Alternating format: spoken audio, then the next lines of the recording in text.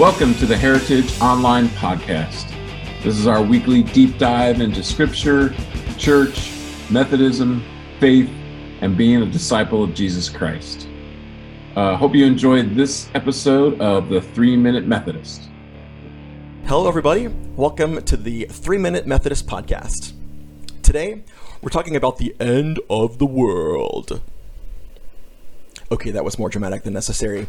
But I do want to look at today the way that so many Christians, when asked what they want to study, what book of the Bible, questions people have, so often comes down to the book of Revelation or predictions that exist about the future in the Bible and talking about the end of the world. And frankly, I find that too often Christians develop this unhealthy fixation with predicting the timing and the nature of the end of the world.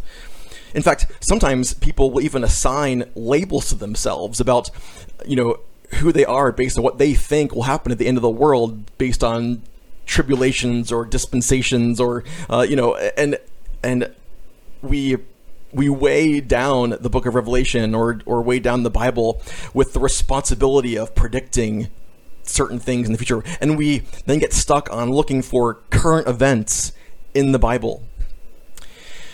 And, I hate to ruin the surprise, but the book of Revelation was not written as a code of some kind to help us see when the end of the world was coming. In fact, the Bible tells us the end of the world will come like a thief in the night, right? We're not going to see it coming. It's going to be a surprise. So when you look at the way they talked in the first century in the scriptures, they lived with this urgency, like they thought that the end was going to come any minute, that Jesus would be back any second, and they needed to be ready, right? Well, now 2,000 years have passed, and people have come up time and time again predicting the end of the world, and so far, they've always been wrong. The truth is that when you think about the end of the world, when you think about looking at current events and trying to figure out where they fit into the end times schedule, it doesn't really matter. Because if the end of the world is coming tomorrow,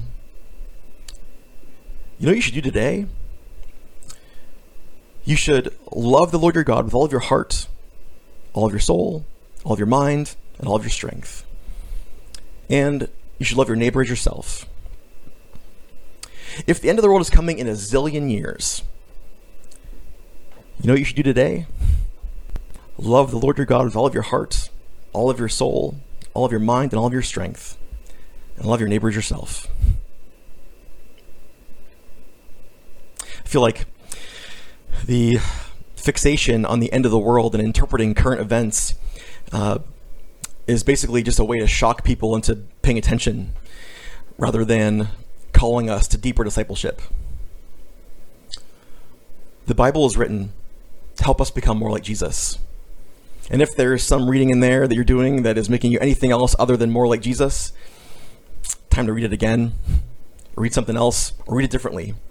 Because that is the reason we have the Bible. That's why we study it, is to be spiritually formed so that our words and actions sound and look more and more like Jesus every single day.